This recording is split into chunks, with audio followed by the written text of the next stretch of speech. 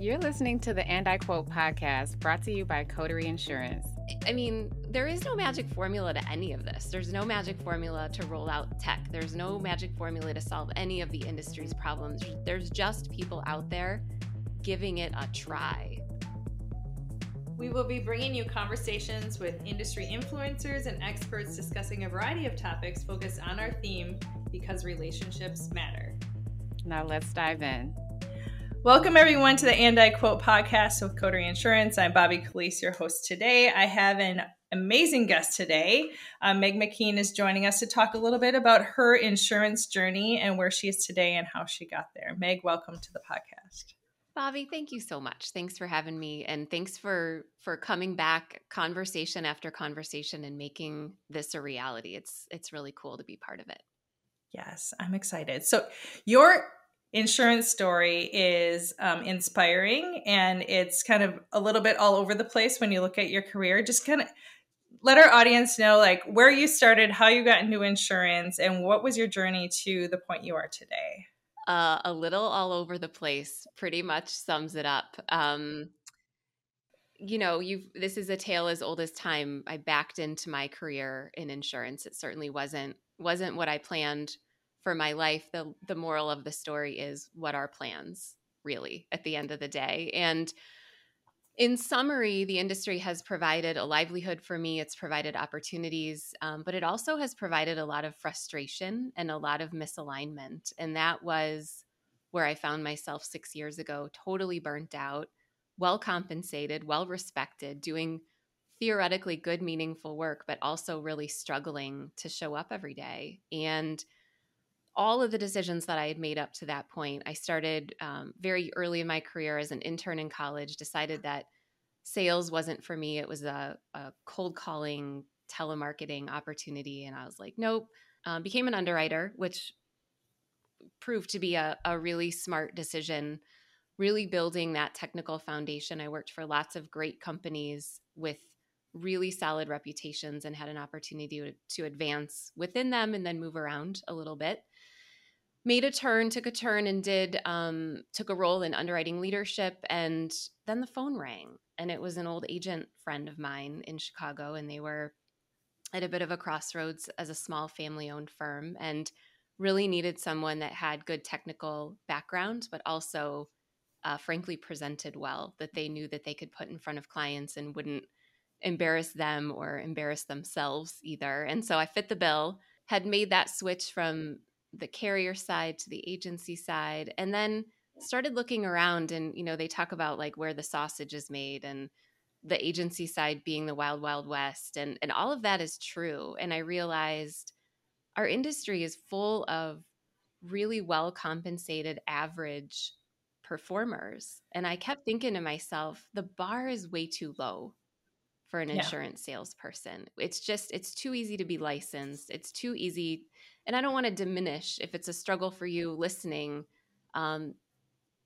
It's meant to be a little bit, right? The work we do is really meaningful and it's important and it's impactful, and the responsibility that we have as professionals is great. I used to think one bad decision, if you will, and I could bury a business, not intentionally, but if I missed something, what a huge responsibility I had. And I just felt like many of the fellow agents that I was surrounded by were really taking that for granted and saw the money grab, but didn't see the responsibility that came with it. And so, opportunities, doing my thing, being a good girl, if you will, a good student of the world, get a job, put money in your 401k, do the right thing, toe the line, don't ask questions.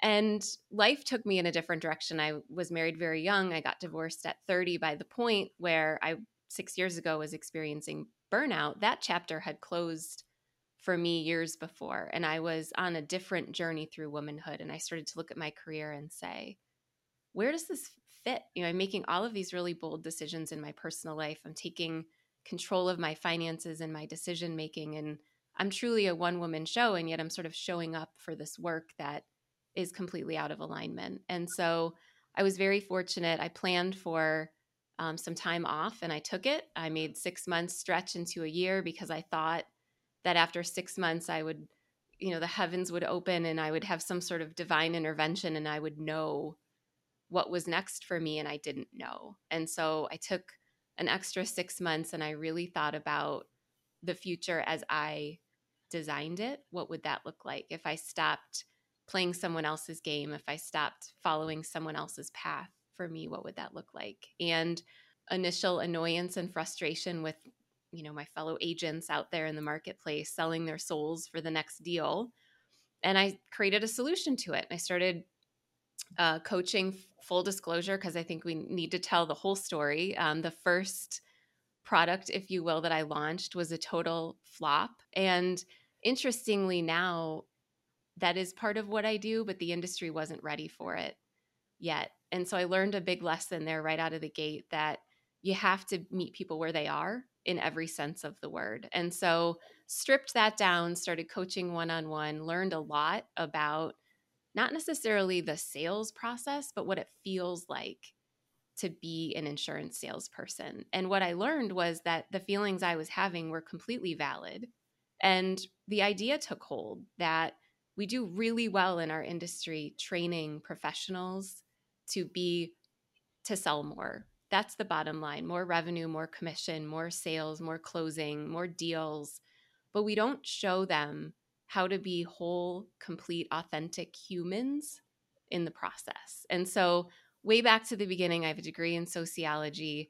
I am finally 24 years later leveraging what I believe to be true, what I'm good at, how I can make money, all of this sort of packaged up in this business now that I've been running.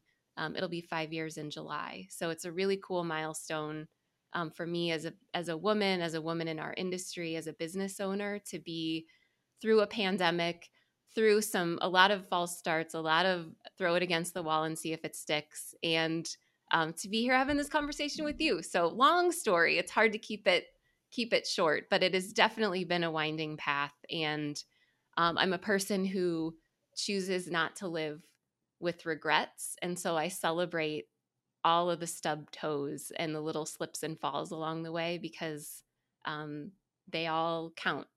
It all counts. Well, it shapes who you are today as a person, Meg, right? And you learn so much from those stub toes more than you do from your successes, because you think so deeply about them for a long period of time, right? And what could I have done differently? But then kudos to you. You move on, right? Like, no regrets. I learned from it, and that's fantastic. One of the things you said that resonated a lot with me is the market wasn't ready for it. And I think a lot of times, even in my career, like, being a forward-thinking insurance professional, you can see where things are going, but our industry moves so slow, and you're like, screaming like, we have to do this, we have to do this. But if the market's not ready for it, it's definitely not ready for it, right? Yeah. Even like embedded insurance, that's just like a very strategic distribution move, but market wasn't quite ready for it, and now we hit this macroeconomic stumbling block, and it's even less ready for it than it probably was a year and a half ago.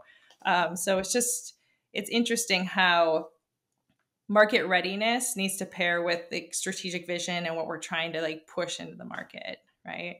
Yeah, no, you're, and it's so interesting because I work with the human capital, right, in the business, and I talk with a lot of people in the tech space and on the underwriting side and sales, and it's true across the board. We have this reputation of being kind of stuck in time, and I always thought, well, the human side of this has to be more progressive. We're not bogged down by all these legacy systems and all of this data that is on a path to nowhere. And the truth is, the way we think about the work we do, the way we engage with our coworkers, that is all very stuck in time as well. And so 5 years ago, and still today, I'll post something on social media or yammer on my own podcast about whatever's on my mind. And I wonder sometimes, people must think I'm nuts, because it's not that I don't care. I respect the history and the tradition in the industry, but every day there's people in my DMs and people that send me emails, and they're like, thank goodness for speaking your truth, because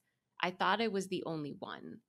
And I thought I was the only one 25 years ago who thought cold calling and telemarketing was the worst thing ever. And it's been validated over and over again. If you love to do that, do it. But if you don't love to do that, instead of compromising yourself and who you are and what makes you great, let's find something else. And giving ourselves the permission to there is no magic formula to any of this. There's no magic formula to roll out tech. There's no magic formula to solve any of the industry's problems. There's just people out there giving it a try, and being willing to fail and fail publicly is a really it's a fascinating, sometimes I wish I wasn't in it because I'd love to look at it sociologically, but I have to sort of I have to deal with it, every day, owning the decisions I make and the things that I say. So it's so meaningful. I was stuck in legacy insurance carriers for a majority of my career. Coteries been my first kind of startup where my passion truly is fueled by what we're doing every day, right? And so even coaching folks within Coterie or some folks that I mentor outside of the organization, talking to them about you need to wake up in the morning and be excited for what you're doing day in and day out.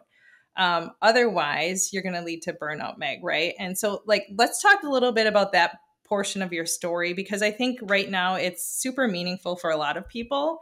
Everybody's being asked to do more, right, with less.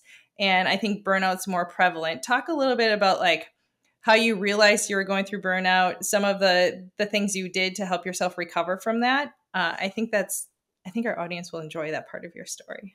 Yeah, thank you. And I'm happy to talk about it. I'm extremely transparent about it because 6 years ago when I was experiencing it, we weren't. Burnout wasn't a word then that was in our vernacular. And so I found myself feeling these feelings, but not really having an avenue to express them because I looked around and everybody around me was on their own sort of proverbial pathway to success. And at the time that I experienced this, I'll be 45 this fall, so I was late 30s. And a lot of my, I'll say, fellow gals that I was palling around with were in a similar point, maybe even a little bit older in their career. And so they were reaching junior executive level or executive level within their corporations. And as someone who never had a career path, I didn't know what the goal was. And so I found myself taking promotions and getting raises and hopping around a little bit without really understanding why I was making those decisions, except to make more money to save for retirement, which may or may not come someday. And life happens, right? You lose a loved one or a friend or someone close to you untimely, and you're like, what am I doing this for? So that I experienced that in that moment. But also this, I don't even like insurance, if I'm really honest about it. And I'm not an insurance nerd, and I don't read policies for fun, and I don't love getting into coverage debates. That is not the part of this business that I run toward. The part of the business that I run toward is all these quirky personalities that we have here. And the loudest voice in our industry always gets the attention, but there are so many other people that make this ecosystem run that have beautiful ideas and just take a little longer to share them or are not comfortable sharing them in public. And that was me. I was the one who was watching on the sidelines, literally sitting on my hands with a fire in my belly saying, it doesn't have to be this way. We're making this so much harder than it needs to be. But I never had an outlet for those feelings. And it wasn't that I didn't work for great leaders and bosses who saw my potential. They certainly did. And doors were opened up for me and opportunities came my way over the years. But I felt intrinsically, and this has been validated in the latest season of my life, that this industry wasn't built for my success as a forward-thinking, empathetic, thoughtful, compassionate woman. I needed to be all sorts of other things if I was going to find quote unquote success. And so what did burnout physically look like for me? It was physical. It was, I was tired all the time. I was burning the proverbial candle at both ends. I was getting up at 4 a.m. to get on the train, to go into downtown Chicago, to go to the gym, to work out, to get showered, to go to the office, to go home it was such a hamster wheel. And I'll do the hamster wheel if I feel like at the end of the day, the work has meaning and purpose, and I didn't Yeah. feel that way. And Yep. so one of the very critical moments for me, if you will, a couple different things happened. I was introduced to a female business owner in Chicago who had started her amazing manufacturing company when she was a college student in the dorm and had grown it to a multi-million-dollar organization. And I was referred in by the president of the agency that I was working for. And so I was coming in as the PNC, property and casualty, for the if there's anyone not in insurance listening to this podcast, but my background's always been PNC, always on the business end of things. So I come to the table, and sitting next to me, also in referral, brought in by the president of the agency, is an employee benefits producer. And he is very, I'll say, stereotypical. His body language, he was man spreading. He was a little disheveled. He was an interrupter. He talked a lot. He was very, you could just kind of smell his ego. And my approach is the opposite. I'll just say it's the opposite. I use approachable language. I talk, as you can tell, a lot of people speed up my podcast because they're like, man, you talk so slow. But there's a thought that goes into every word that I say. And so there was a total juxtaposition. So we're sitting across from the decision maker. I assume this whole time it's a package deal, take it or leave it. She calls me and she's like, I'd like to move forward with you, but I'm going to go a different direction on the employee benefits side. And I said, can I ask why? And she's like, I like your energy. That's it. And so for me in that moment, the light bulb went off and I was like, it doesn't have to be this way. I don't have to continue to take, opportunities from other people. I don't have to continue to show up in a way that's inauthentic and put on a mask, if you will, when I'm showing up and doing the work that I'm doing. Anyway, long story short, I ended up resigning from that position in the summer of 2017. We rewrote my contract. I became an independent contractor, did a little bit of contract work for them, had a small book of business that was growing, kept that book of business through the development of my consultancy, and then sold that almost 2 years ago to a different firm that I had partnered with, and really rewrote what that producer agency relationship looks like. And it worked for me. It gave me a little bit of a head start. Was not a big book of business by any means, but gave me a little bit of comfort, knowing that I was really jumping off the deep end, if you will. But the burnout, I'll maybe go a little bit further down the path personally, what the burnout experience looked like for me. I was in the midst of a long-term relationship in that period, and that ended ultimately. I had grown tremendously in the decision to leave my job, to take a year off, and then to start a small business. And we were partnered through that whole process. And I realized finally, when I had launched my website and gotten my first sale, if you will, that I really needed a partner that could be with me and celebrate with me, and wonderful human, but just not my human. And also relationships with my friendships evolved. And this is the other sort of thing we don't talk about when you leave your corporate 9 to 5 and your high 6-figure salary, which is where a lot of us are, frankly, at this point in our career. Not everybody, but a lot of us that have started when we're fresh out of college and worked for 25 years. The way money works, right? Compounding, it happens. 4% of more is 4% more. And so it's an interesting moment in time then to say, you know what, wait a second, I'm going to go back to square one.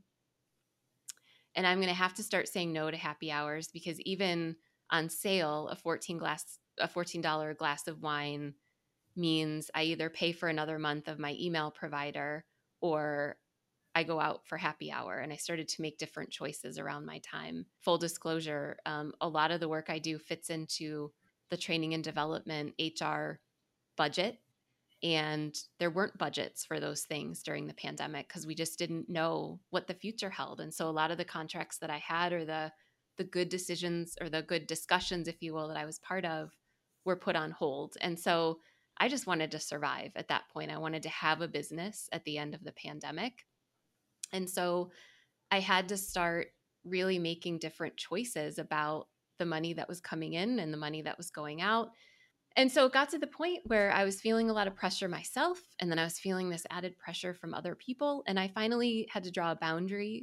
I know that you mean well, but right now I've got enough pressure on my shoulders on my own. And so we need to pause these conversations. And when I'm ready, I'll let you know. And boundaries are something we talk about a lot. I didn't realize I was drawing a boundary then because I didn't have the self-awareness. It was a survival mechanism at the time, but looking back, I realized how many times I have drawn boundaries around myself to protect what I'm working towards and what I truly want out of life and my livelihood. And I see lots of women making those moves now, and it's really powerful to witness and really cool to be part of.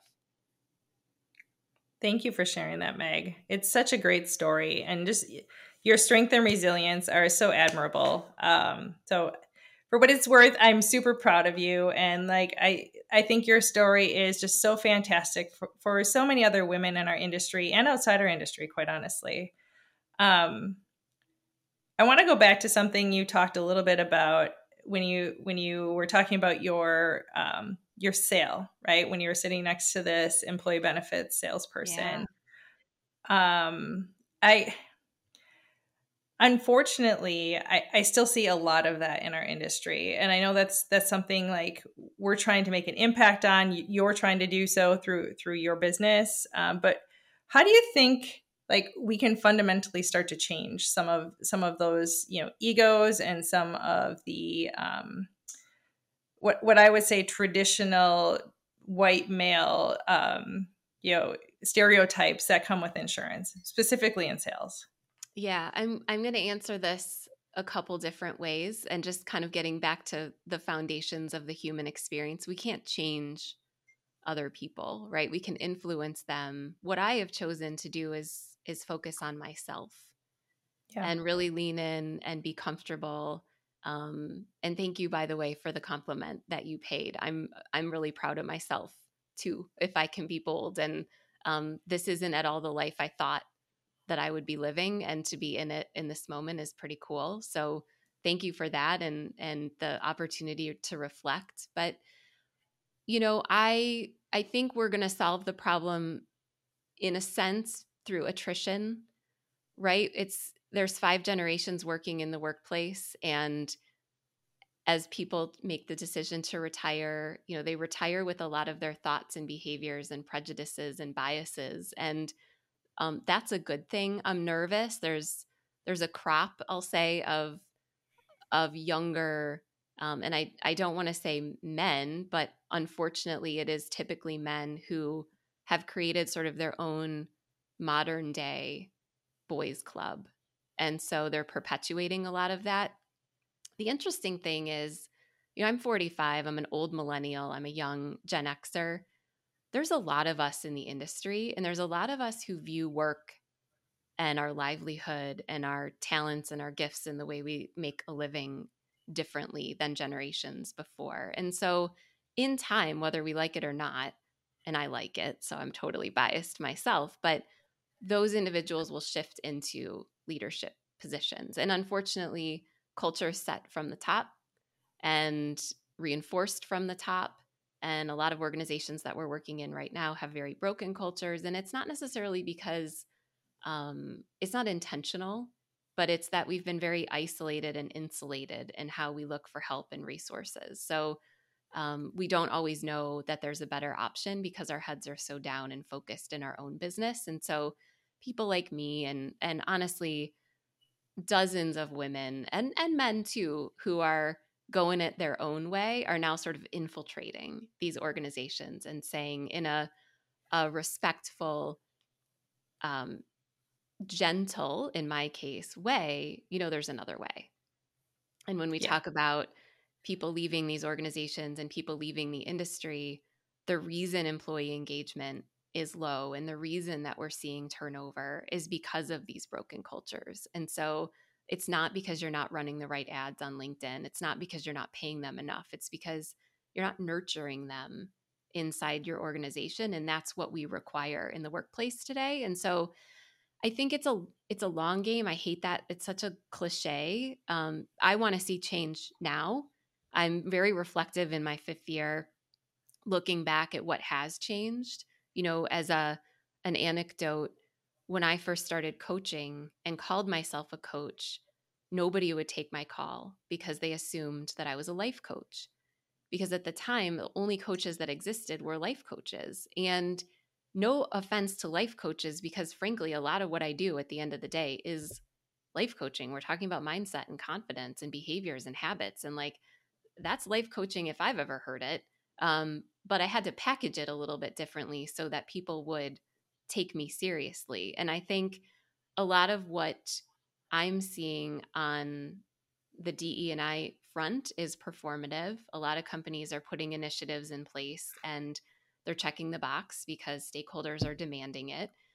On the flip side, you and I are fortunate to know some of the best, most well-intentioned men in the industry who are truly allies. And I say well-intentioned differently this time because their intentions are good and they're active and they are physically creating space and opportunities for women, and we need 10,000 more of them.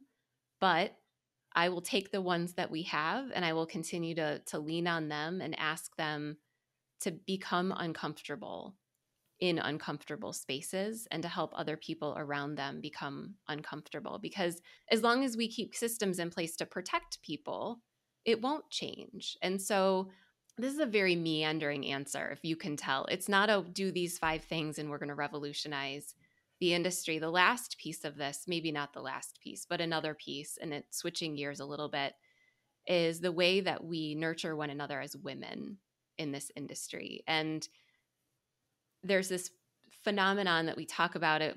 Anya Caruso came on my podcast and we talked about it, the queen bee syndrome, where women who have reached a certain level of authority kind of look around and they're like, they hold their cards really close and they close doors instead of opening them. They remove chairs from the proverbial table instead of adding them. And there's a sense of, it was hard for me and therefore I'm going to make it hard for you. And I don't operate that way. And I don't hang out with people that operate that way. And so I'm very, very hopeful that instead of being roadblocks to one another's successes, we can be bridges. And I think about my personal core values in building a values-based consulting practice and working with other values-aligned organizations. And one of my core values is respect and service. And it doesn't just mean I demand respect from my clients. I respect myself. And so I say no to things that aren't respectful of me and my time and my energy. But I also, being in service means when an opportunity comes to me, how can I use that opportunity to elevate other people? Nothing gives me greater joy than to use my position in those rooms to help other women who have never gotten on stage before to get on stage for the first time. Because just because you've not checked that box in your life doesn't mean that you won't be great at it once you do. You just haven't had the opportunity. And that I can be a catalyst, a conduit to make those things happen is like holy grail moment for me. What a lot of people don't see is when I'm negotiating the contracts behind the scenes, I'm asking all sorts of questions about where are women in this process? Where is the diversity in this process? Because as a white woman in our industry, I am the second most privileged here. And so with that comes a huge amount of responsibility to make sure that I am being a conduit and a catalyst for change, because I want it, you want it, we all theoretically want it, but the wanting it isn't enough. There has to be action. There's so many layers to the how do we fix it problem. And I think the biggest thing is we can't stop talking about it. We can't assume that because you have a women's ERG and because you now make sure that there's one woman on stage at every one of your events that, well, look, now we've done it. We solved it. Because we all know fundamentally organizations that are led by women or have women in the C-suite perform better financially in terms of the human experience that we've talked about. There's data and that supports this. And so it makes good business sense to do it too. I think in some ways, women's success is a threat to other people in the business. And we need to make sure that we're ferreting out where that is the case and that we're working through that too. So there's a lot there, Bobby. I couldn't agree with you more. There were I've been a part of a lot of DEI like committees, or like, we'd have one resource within our company that's a DEI leader. And it was always talking about why it's important, but never like teaching the leaders on like, how do you instill this into your daily work, into your decision making, into your, strategic discussions, opening up seats at the table. That's never been really a part of it. Same with change management, right? Change management's important. Okay, well, where are the tools to help leaders be successful? And I think that's something that we just need to get better at in general, and as an industry. And I think, to your point, I think we have made a little bit of progress in our industry, just because there are more females that are working, maybe not at C-suites, but within the insurance industry. But I haven't seen a really good shift in just that respect word, Meg, that you talk about. It's kind of like almost a have to in a lot of circumstances. And so at what point is it a want to, right? We want to have more women or more diversity within leadership roles. And we do somehow provide a safe and vulnerable space for anyone who's struggling with some sort of harassment or microaggressions at work feels comfortable sharing. And that's, I think, as leaders, we need to be better at that. We really do. Yes, intentions are great, but without action, they fall flat. And we're in an interesting time. Employees are demanding this level of transparency, and despite what's going on economically, despite people are making decisions about their employment based on things like values and culture. And yes, you need to have a solid financial package, if you will, but people don't want to show up and work for sleazy, inhumane bosses. They just don't. And somehow we have created infrastructure that protects a lot of people, but I'm seeing some of that being exposed and a little bit more transparency there. But, we all work for different reasons. And I think that's been one of the biggest lessons. We have to continue to adapt and evolve the technology, the solutions, the product, but the people as well, right? Like we have to keep our open minds. We have to, because I love this generation for it. They're so much wiser than I ever was at that age, but they're just not going to work for we've always done it this way. Put your head down and be grateful you have a paycheck sort of energy. They're just not going to do it. And I love them for it. I do too. I think one of the things I'm really passionate about is employee experience first, right? Will ultimately lead to a better customer experience. If you think about like a Zappos or even like Disney, right? But one of the leaders that I worked for that I respected a lot in my career happened to be a female, and her like mantra was always, it's all about the people. And it truly is. Like, we're selling contracts. Like, contracts are not fun, right? To your point, like, I was an underwriter as well. I enjoyed learning coverages, but I did it more because I had to, and it was interesting, but not something I want to be stuck in every day. The product itself isn't sexy, right? So really, this is truly a people business. It's all about relationships, protecting people and their livelihoods. And quite honestly, I am just like smitten that I got to be a part of this industry in my career, because there's so many great people despite the challenges we've had as an industry and as women in the industry. But on that mantra of it's all about the people, I have to give you some time to pitch your business to our audience, Meg. Oh, thank you. And I love a mantra. I love that. And people, if I can just wax on that a little bit, but the people part is really interesting, because we always think about the people being the external stakeholders. And now we're starting to talk more about the employee experience. But where I really connect is the human experience with our work and the workplace. And so I am here for the individuals that are working inside these organizations, which is a little bit different. It's very nuanced. I've tried to come up with that elevator pitch and I can't. So I'll just sort of explain a little bit about how the business works and why it works this way. I'm a project-based consultant. So companies, whether it's carriers, insurtechs, agencies, will hire me to solve some sort of need within their organization. I don't do anything long term. I'm not on retainer. Everything is a flat fee. We have this problem. Can you come in and solve it? For example, I think context helps.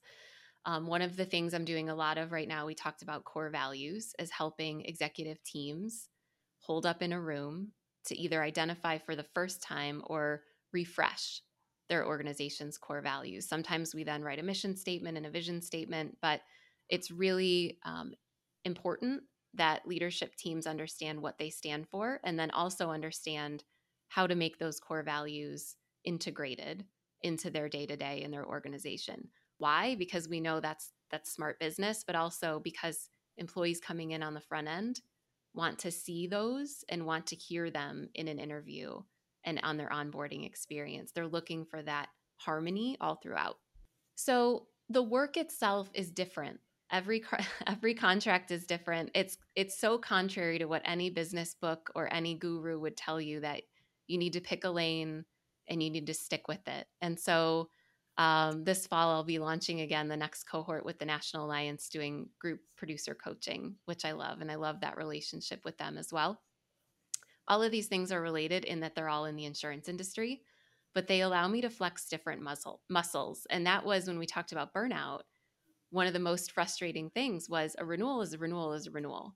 Yeah. And coverage is coverage is coverage. And we can talk about how the variety and every day is new and you always learn something. And that's true.